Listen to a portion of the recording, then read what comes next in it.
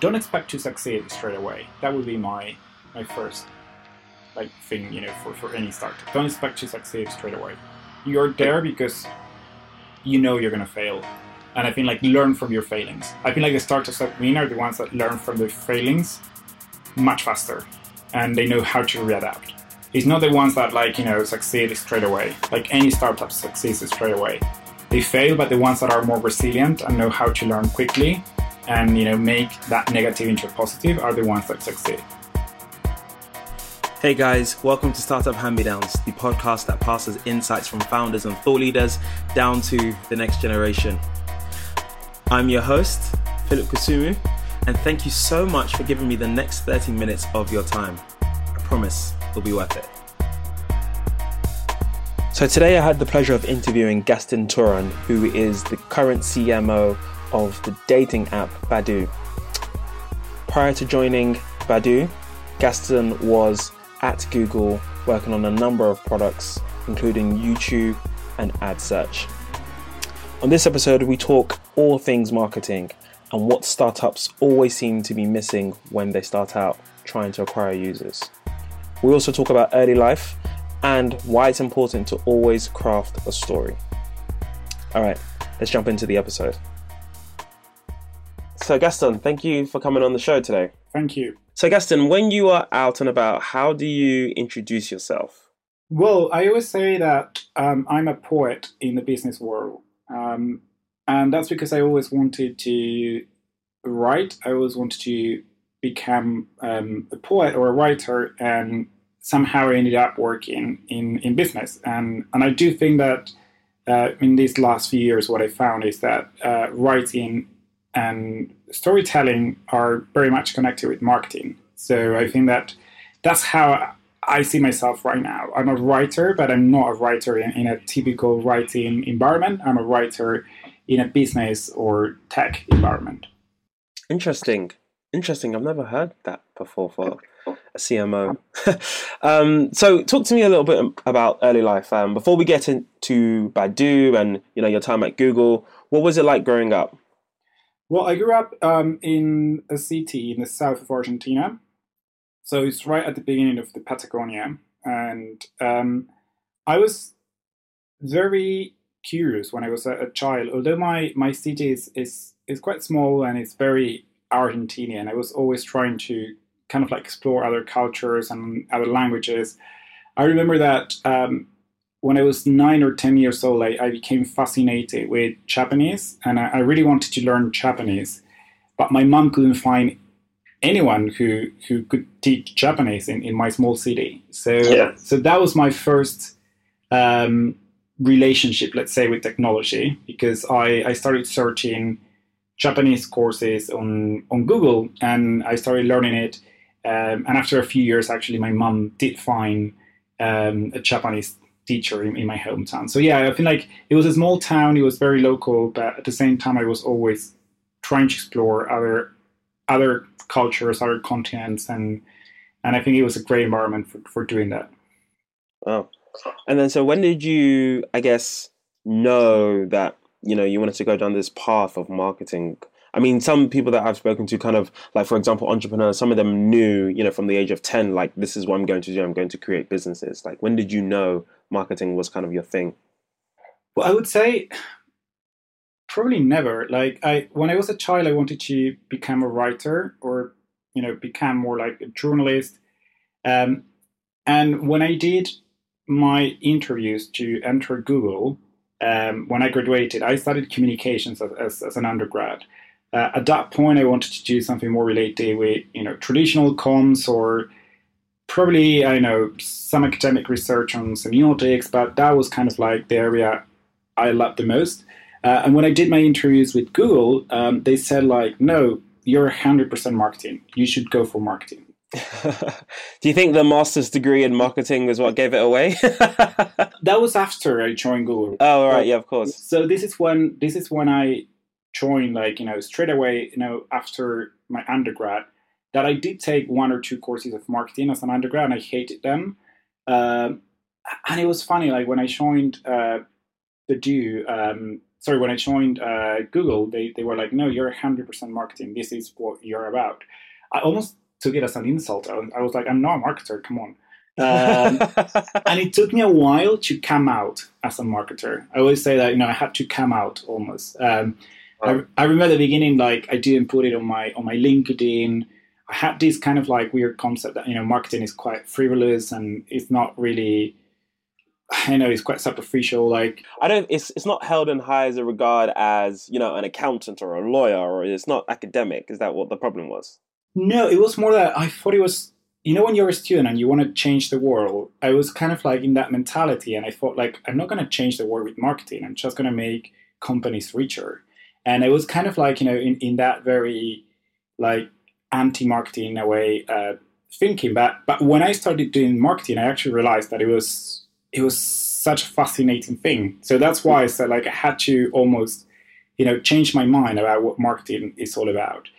Because at the beginning I had this very kind of like negative perspective, like what marketing does. And actually what I realized is that marketing is just, the science of, influencing and almost like, in a way being the voice of people or being the voice of the user within the company. So it's the opposite of what I thought. And it's probably the opposite of what most people think about marketing. Whenever you say marketing should just, a normal person beyond the tech bubble or beyond like, our world, people think it's like almost like, making things a little bit fake, right? But actually it's the opposite. Like in any organization, what you do as a marketer, is just bring the voice of the user at the heart of the organization, say like, hey, actually what people want is X, Y, Z. We are trying to work, towards this direction, but actually nobody cares about it.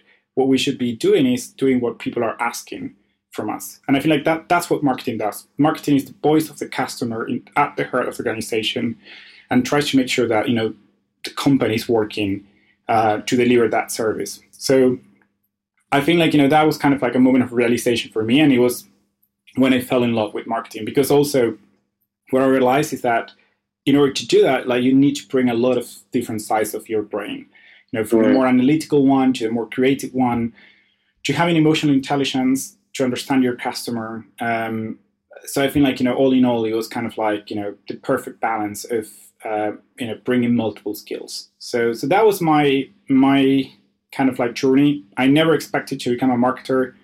I actually hated the word marketing. There was something or someone called Google that said like, no, you're a marketer, give it a try.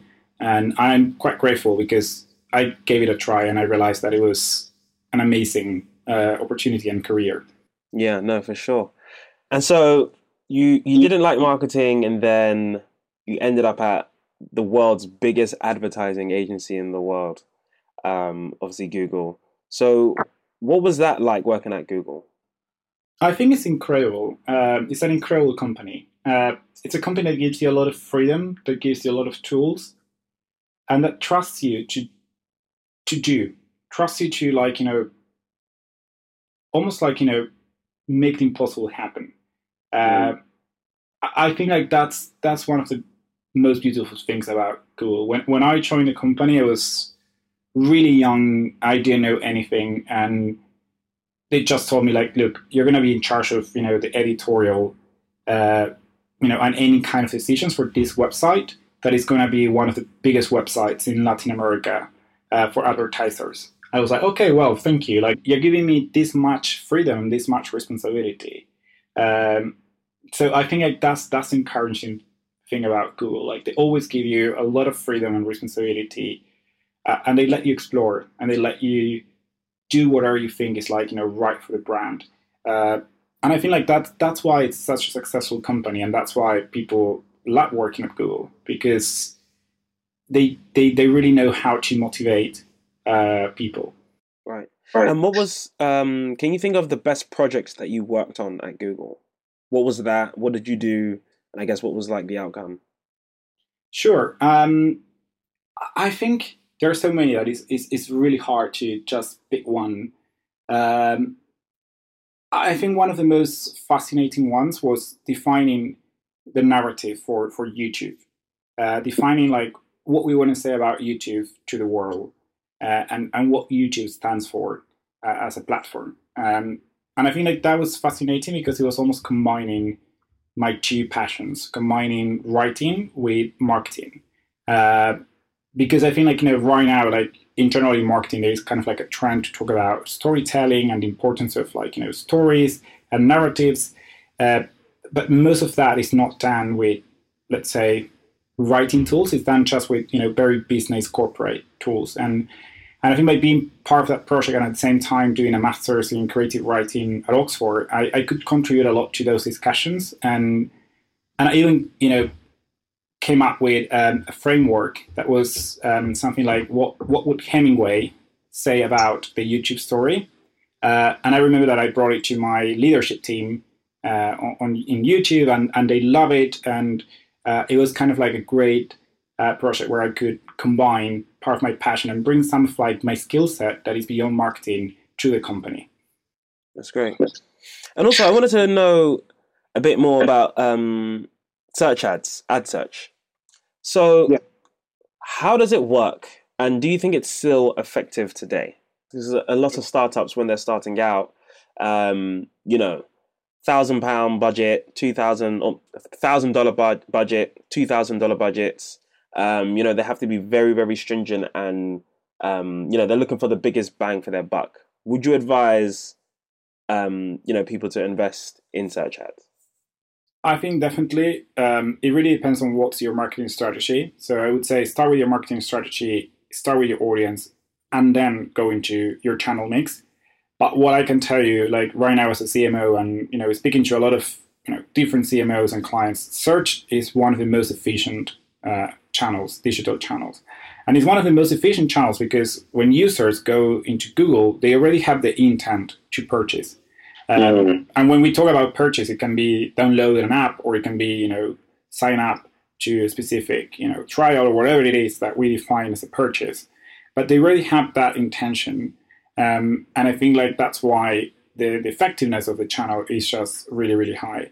If you compare it with other channels, like, Facebook or Instagram, they are still like, really important as part of your marketing strategy, but they're going to be a little bit upper in the funnel. They're not like, when a user is ready to convert, it's more like, probably on the awareness or consideration stage. So I don't want to get too jargony, but it basically means that, the user that watches or like a video ad or that sees an image on Instagram or Facebook, they're not already thinking about, buying that specific, product category or service.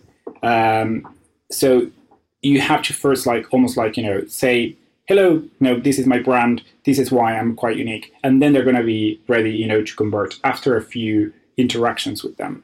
Wow. Whereas in Google, someone is already almost going with the intention to purchase and convert. So I think you're going to see by far much more efficient results. But another discussion that, again, I don't want to come to jargon is making sure that, you attribute the right value to each media channel. Because even if it might not be the last click, it might still be relevant for your specific purchase journey. No, that's super interesting. And I think you're right in terms of figuring out what the strategy is first and then establishing, which channels to invest in and target. And I don't think I ever thought about it that way, that when someone's on Google, they're actually ready to purchase or download, as opposed to when they're on Facebook or Instagram, it's like, oh, this is a nice to know. Maybe I need a few more touch points before I put this into Google, for example. No, that's super interesting. And so then I guess how would someone go about, once they've decided, okay, we want to be on search ads or we want to invest in search ads, what should they do? Yeah, as I said, the first thing that, any startup should think about is, who is my audience? That's the first thing. I think that's actually a common mistake I see in a lot of startups. They start with the channels. They see hey, what should we do in Google? What should we do in, Facebook? The first thing that, they should ask themselves is who do we want to influence? Who do we want to sell to?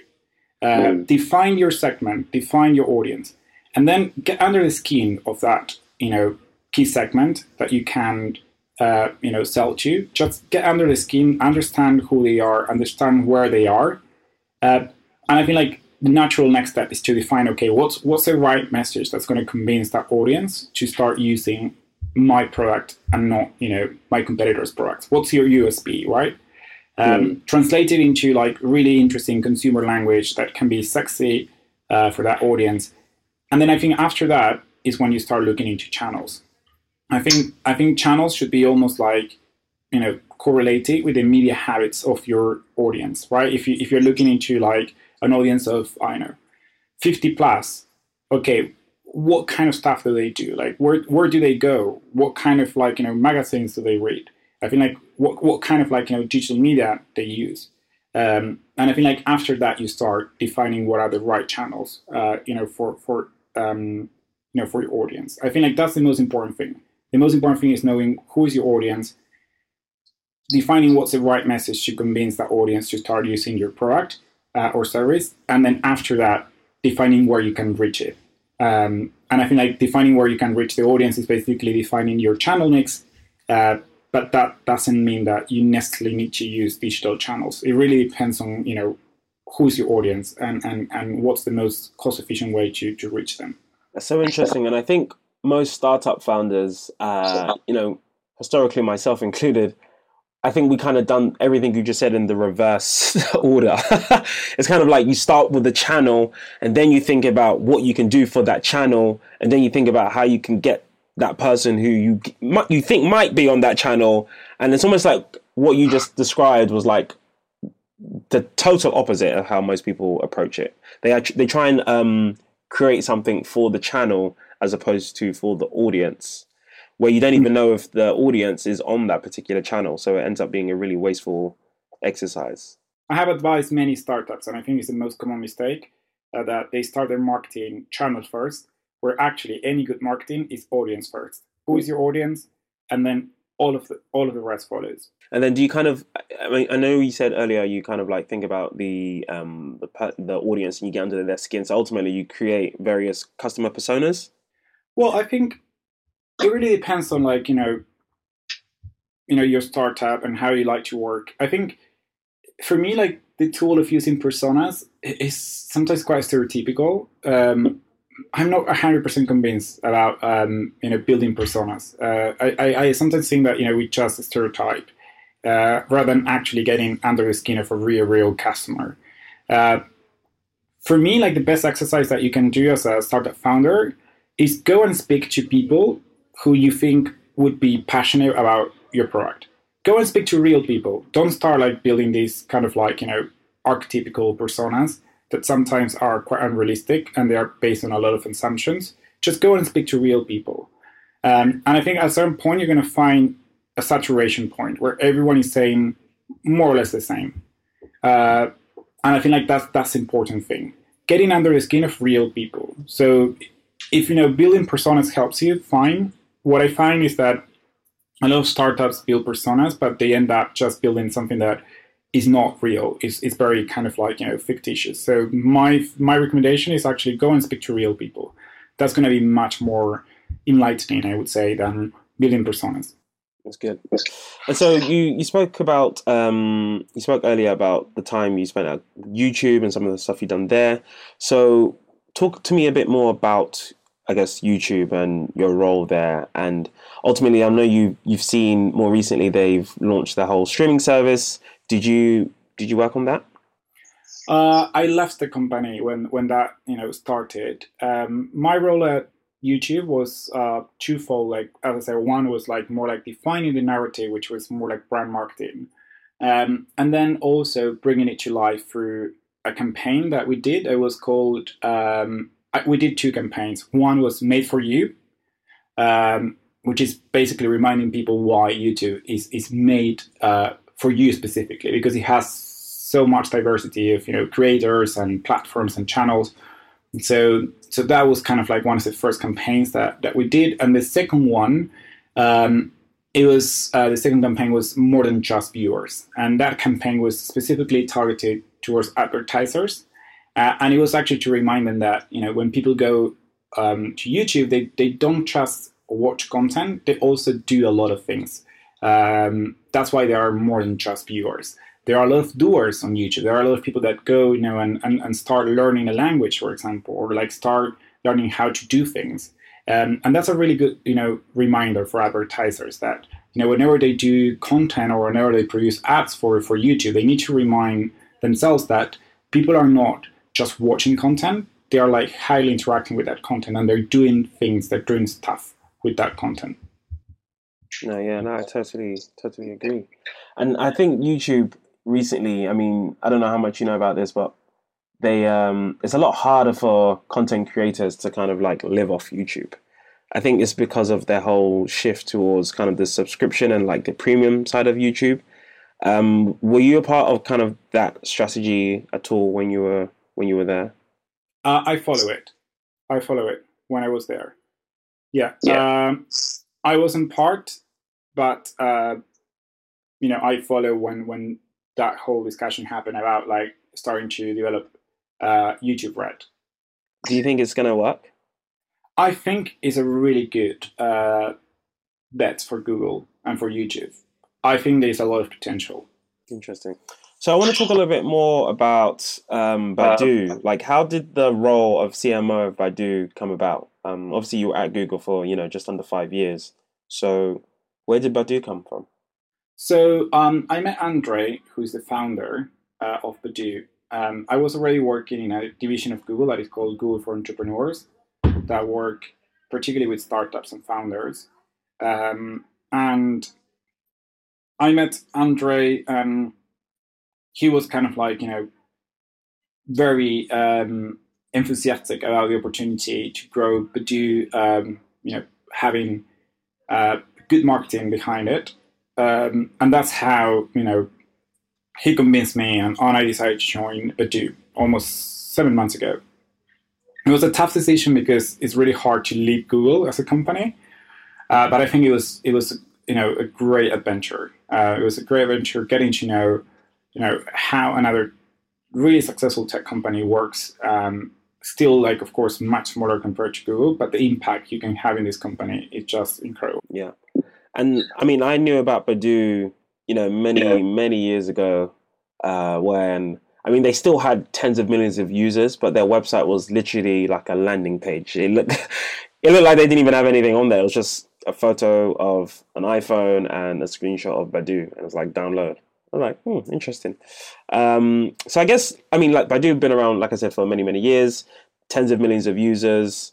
What are some of the key areas that you're going to be focusing on at Baidu as the CMO? Yeah, so Baidu is a dating app. And right now we're focusing on basically fixing online dating. What we have seen is that, we created almost the category of online dating 12 years ago. And in between, a lot of other dating apps appear. What we find right now is that people are becoming really tired with online dating just because there's a lot of ghosting, there's a lot of endless chatting that doesn't lead anywhere. And people come to, online dating apps because they want to go on dates. But It seems that online dating isn't doing that. It's providing a lot of ghosts and chat and, trolls, but not actually real people that you can meet. So as a dating app, right now we are in this mission basically to fix online dating, and we're going to be the only app that gets you real life dates, not just matches. And how do you do that? Because I'm sure, I mean, I don't use dating apps, but I'm sure they all kind of promise that, right? So how do you ensure that? Well, we have a lot of product features in the pipeline that are quite exciting, that are going to ensure that you get a real life date, or actually they're going to facilitate real life dates. Some of them, they're already out there, like in our app. So we are, for example, the only app that has video calling. So all other apps, they don't allow you to have a video call in the app. We are the only one that allows you to do that. So it's already going into that direction of allowing you to get to know the person even before you meet in real life, and also give you more safety to go to a real life date. We also have, for example, user verification. So you do know that, when a user is in our app and he has a tick next to, his or her profile, it's actually that person because we have done a photo verification. We already have all those features that contribute to be, in a much better place to facilitate real life dates. And there are others that are coming and are in the pipeline that are going to be mega exciting and are going to be actually facilitating more these offline dates coming from our app. That's actually a very, very good idea, the video calling. I think that's actually incredible. I didn't know that. Because I always used to think, I was like, what if someone comes and, you get catfished or something happens or they just don't turn up? I think the video aspect, because then it allows both parties to not, exchange numbers. It's all on the platform. It's safe. You kind of build a relationship before you meet. No, I think that's actually a really, really cool idea. So you must drive high conversions using that, right? You must see a significant uptick in like people who actually go on real dates and move offline. Exactly. Yeah. It's one of our key differentiators, and we're going even more into this direction in the next few months. So from a marketing perspective, I guess that's more of a product marketing aspect. From a marketing perspective, what's the main thing that you are going to be, I guess, bringing to Badoo's marketing mix, and how have you thought about ensuring to get the message across? I think as a marketer, and as I said, I think marketing is just listening to people and knowing what they want from you and then deliver towards that. And I think in my case, what I listen, from my customers and what I listen, from real users, there is a need to make online dating human again. I think online dating became so removed and so far away from real dates, from human dates, that we need to stand for that. We need to come back to the roots of what is online dating all about. It's not about catfishing. It's not about ghosting. It's not about endless chats. It's about meeting people. It's about facilitating that, that spark that only happens when you meet face to face. So that's what, I'm going to be focusing on from a, marketing point of view, telling those stories of people who met thanks, to online, thanks to an app, but, they created a meaningful connection. They created a meaningful relationship in real life.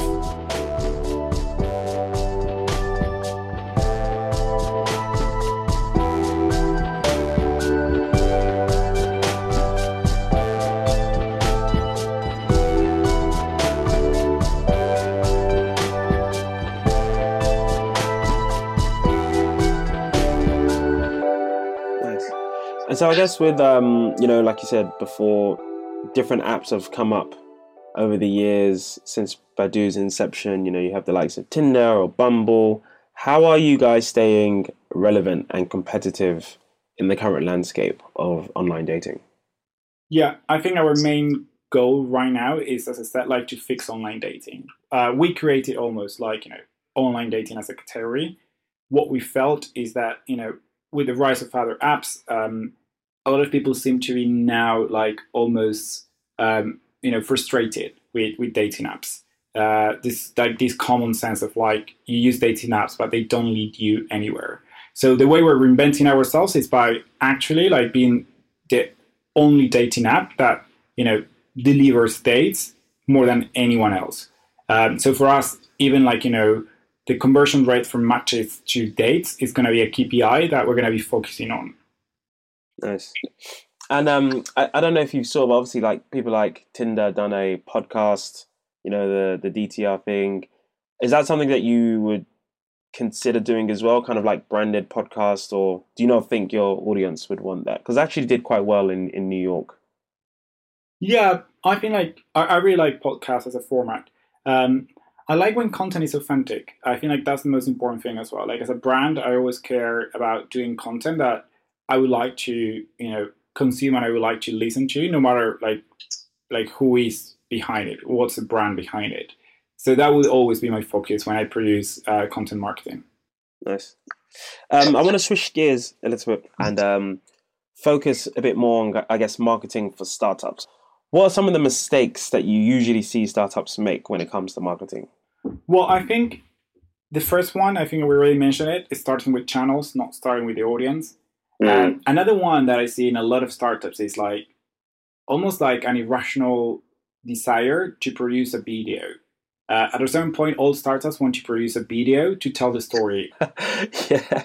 And it's quite funny. I'm not sure like why there is that obsession of like producing a video, but it's usually quite expensive and it might not deliver you the results you're like looking for. I think particularly like, startups that are, more early stage, they should be looking into, performance. They shouldn't be looking into brand marketing, right? Of course, like brand marketing is huge and is critical, but there are other ways to deliver brand marketing that are less expensive than video. You can do really good PR. You can do really good, just organic marketing. And I think, there is an obsession with, producing almost that like first video that is usually quite expensive, and then they don't see any results coming from it, and they get frustrated. So that's another common mistake that I see usually in most startups. I think that those are probably like two of the most common ones. Another one that is a little bit more technical, let's say, is attribution, right? There's a lot of like last click attribution, and I don't want to get too technical, but basically that means that you only attribute value to the last channel before a user converts and starts using your product. So they don't look into the whole customer journey and how all the different channels can contribute to delivering that love, for the brand or for the product. Yeah, I mean, by all means, get as technical as you would like to get on the show. Just say what comes to mind. But I guess how can startups ensure that they understand the customer journey? And when you say customer journey, what do you mean by that? Basically, the way I explain, the marketing funnel to my founder, for example, my founder doesn't come from a technical background or a marketing background. So the way I explain it, kind of like the 4 stages, right? Awareness, consideration, conversion, and loyalty. So the way I tend to explain that it's kind of like, the way that any marketing or any relationship happens in life. So, for example, when it comes to awareness, it's almost like, the way that you just go, to a bar and say, hello, my name is Gaston, right? That's kind of like the first stage in any relationship. Also in a marketing relationship, saying, hey, this is my brand. Second one is consideration. It's actually making, the person or making your potential user consider you as the most preferred brand, or going back, to the metaphor of the brand, of the bar, saying like, hey, I'm actually like one of the most interesting people in this bar, right? Hopefully then you can convert. In a bar situation, let's not even figure out what would that mean. Yes. And then maybe loyalty, which is a long-term relationship. Those 4 stages are basically different touch points. And the important thing here is that you will not make someone start using your product just by having one touch point. Just by telling someone, hey, start using my product, that's not enough. You should first start with awareness, saying, hello, my name is, which means basically my brand is. And after a few touch points, that person is going to convert and start using your product. There is kind of like a formula that says from 5 to 9 touch points are needed before someone converts. It really depends on the industry. It really depends on your product. It really depends on your service. So it's quite variable. But yeah, usually it's important to know that there is that customer journey and that people don't convert immediately. So interesting. And so for apps or for digital products, are there kind of like basic fundamentals in marketing for these types of businesses? And if so, what are they? Do you mean fundamentals in which sense? So, I mean, if you have a digital product, I mean, I know I'm generalizing a lot. An app, for example, are there basic fundamentals when it comes to marketing? Like, for example, you should definitely do X, or if you have a digital product, you need to be on Y. Is there something? Are there fundamentals for digital products or startups? Yeah, I think one that is quite fundamental, and I have seen a lot of mistakes here. A lot of startups, particularly apps, they focus just on downloads. They focus just on bringing installs. But what they don't realize is that it's much more important to consider what's the LTV, like the lifetime value of those users that you're bringing. So that's something that is like almost like a fundamental. Consider not just how many people you're bringing, consider what kind of people you're bringing. Because if they are not retained on your platform, probably the business value that they're going to deliver is quite low. It really depends on your product. Maybe you're just like a short-term gain that, you don't need people to stay on your platform, but usually you want them to stay for a few, at least, for a couple of weeks or months or etc. So you always need to consider that as well. Like, how do you deliver growth that is not just, superficial growth in terms of downloads, but actually real, business value that is going to deliver more like, retention and long-term growth for your app or your business. No, that's good. And then I had this scenario for you. How would you advise a startup with a limited budget of, let's say, $1,000 to market their product? How will they get their product out there? For example, I have a nutritional men's health startup or an app. How would you advise us to spend that $1,000 effectively? I think you don't need a lot of money to make great marketing. I think you need to know your audience really well, and then you might find ways, to reach them organically. I think potentially, with that budget, I would do a really, really good PR stunt or PR kind of campaign. So you can get a lot of organic coverage. And I think that would be probably my main focus, like knowing what's the right angle to position your brand and then get organic coverage for it. And I think you're going to see, much better results from that. So I would say money shouldn't be, kind of a stop or an obstacle. I think what you should do is thinking, okay, who's the audience I want to influence? And then come up, with ideas that some of them might be really low cost, might be more PR related, or it might be more, certain channels that are more, let's say exploratory, specific magazines that might be, just for that audience, or specific places that might be just for that audience. And then you can leverage those channels. I would say that would be my advice. Don't start just by throwing that money into the obvious ones, Facebook or Google. Go and consider where you can find, your audience more, cost efficiently with a message that's going to get them excited about you. That's actually very, very good advice. I think so often startups, again, I'm very guilty of that. It's just, oh, we need to buy Facebook ads. Oh, we need to buy Instagram ads. And I think that's where the desire for the video comes from, like you said earlier. If we have a video, then we can put it on Facebook and Instagram, and then everyone's going to see our product, and then it's going to be really cool, which never works out. I want to switch gears now and just work towards wrapping up. I have a few rapid-fire questions for you. So what's been or who has been your biggest inspiration to date? I think probably Garcia Marquez, a Colombian writer that I love. I think he's incredible. The way he writes, the way he describes places, the way he describes relationships, it's just amazing. And I think that level of emotion that he can communicate just using words has been an inspiration for me, and it's something that I would like to achieve with any campaign I do, with any text I write, with anything I do. Almost awakening things that are numb in a way for most people. Good. Favorite podcast? I would say yours. Thank you. I don't listen to just one podcast every now and then. I just listen specific topics that I like to hear more about, and then I just download it on my phone and I listen to it. I started to listen some radio drama over podcasts as well, and I have here some that were really, really cool. But I would say I have a lot more, to explore and learn about podcasts. Interesting. Favorite blog? Favorite blog? Well, that's a good question. I have many. again.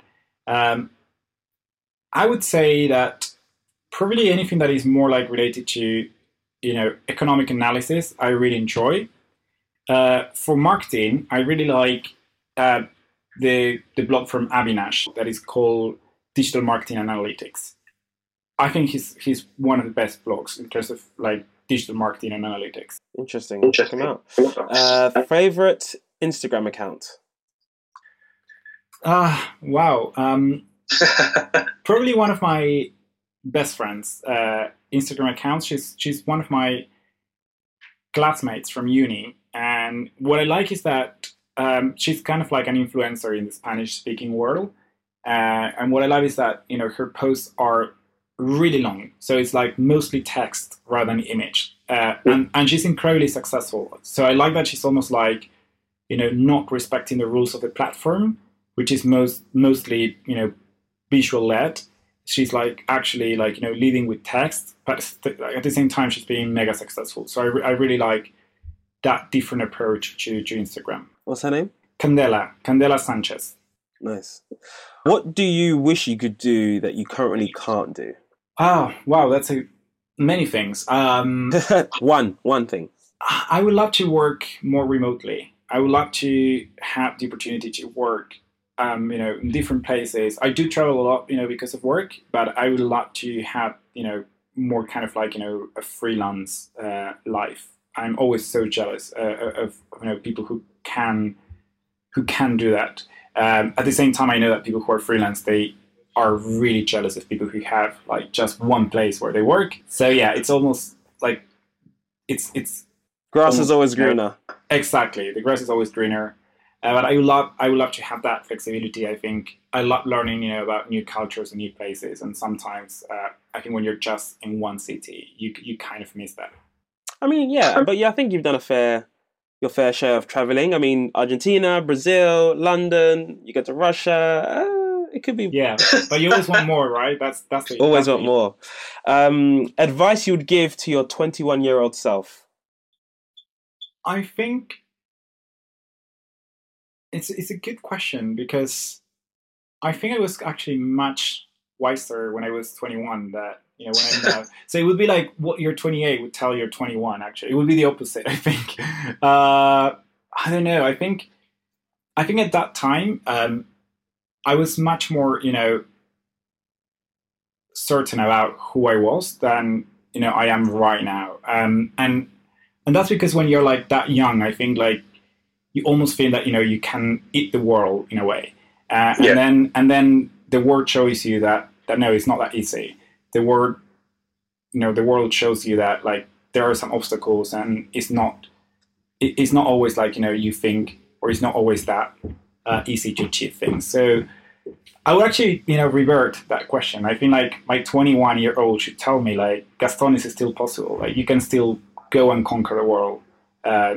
Go and have high hopes about your future, and don't just calculate every step of your career. Just go for it, because you're gonna achieve it. That's good. If you had $100 in your favorite city, what would you spend it on? Probably books. I'm quite nerdy. I love reading. So, That's not bad. That's actually a really good answer, actually. Books and coffee. Books and coffee. So you go to the coffee shop where you'll read the books. Yes, that's why. It's a good combination. Very good combination. What's the one thing startups should ignore in the early days? I would probably say revenue, but I know it would be a lie, because I care about revenue. I would say just like, like revenue is important, but don't expect it coming like straight away. It's a long-term investment, and you're going to see like highs and lows. I think like don't expect to succeed straight away. That would be my first like thing, for any startup. Don't expect to succeed straight away. You're there because you're going to fail. And I think like learn from your failings. I think like the startups that win are the ones that learn from their failings much faster, and they know how to readapt. It's not the ones that like, succeed straight away. Like any startup succeeds straight away. They fail, but the ones that are more resilient and know how to learn quickly and, make that negative into a positive are the ones that succeed. Yeah, no, that's good. And finally, what's your vision for Badoo as the CMO right now? Like, what would you say, after 5-10 years is the goal, and for you to be like, okay, I've achieved this at Badoo? I think it's for, people feel great again about, online dating. I think when I speak to my friends, when I speak to, different people, they always feel like, online dating is killing, the dating world. Like, we're just like, in a mid-market, we're not actually like, feeling that we're connecting with people. And I think like my mission is to revert that trend, to do the first app that makes online dating human again, that, we actually make online work for the benefit of offline, to make, online the first and the most successful way to get to know real people and to have meaningful connections with real people. That's good. Gaston, thank you so much for coming on the show. Where can people find you if they want to get in contact with you? If you want to be found. Yeah, sure. They can find me on LinkedIn. I'm more than happy to also, like, if they want, like, contact me on Twitter or any other social network. But I think like probably LinkedIn is the easiest way. You want to give people your LinkedIn and Twitter? Yes, it's my name, so Gaston Toorn on LinkedIn or linkedin.com/Chitoorn. And then my Twitter is Sercomun, which is SERCOMUN. Awesome. Listen, Gaston, thank you so much for coming on. No, thank you. Bye-bye.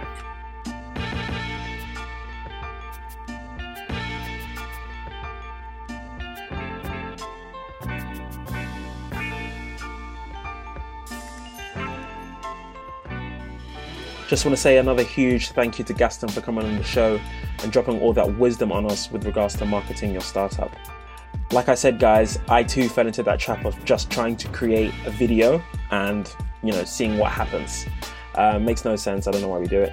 I'm going to start thinking about, Google AdWords. And like he said, when people go to Google, they're there to buy. So guys, maybe think about switching your marketing strategy and including something on Google.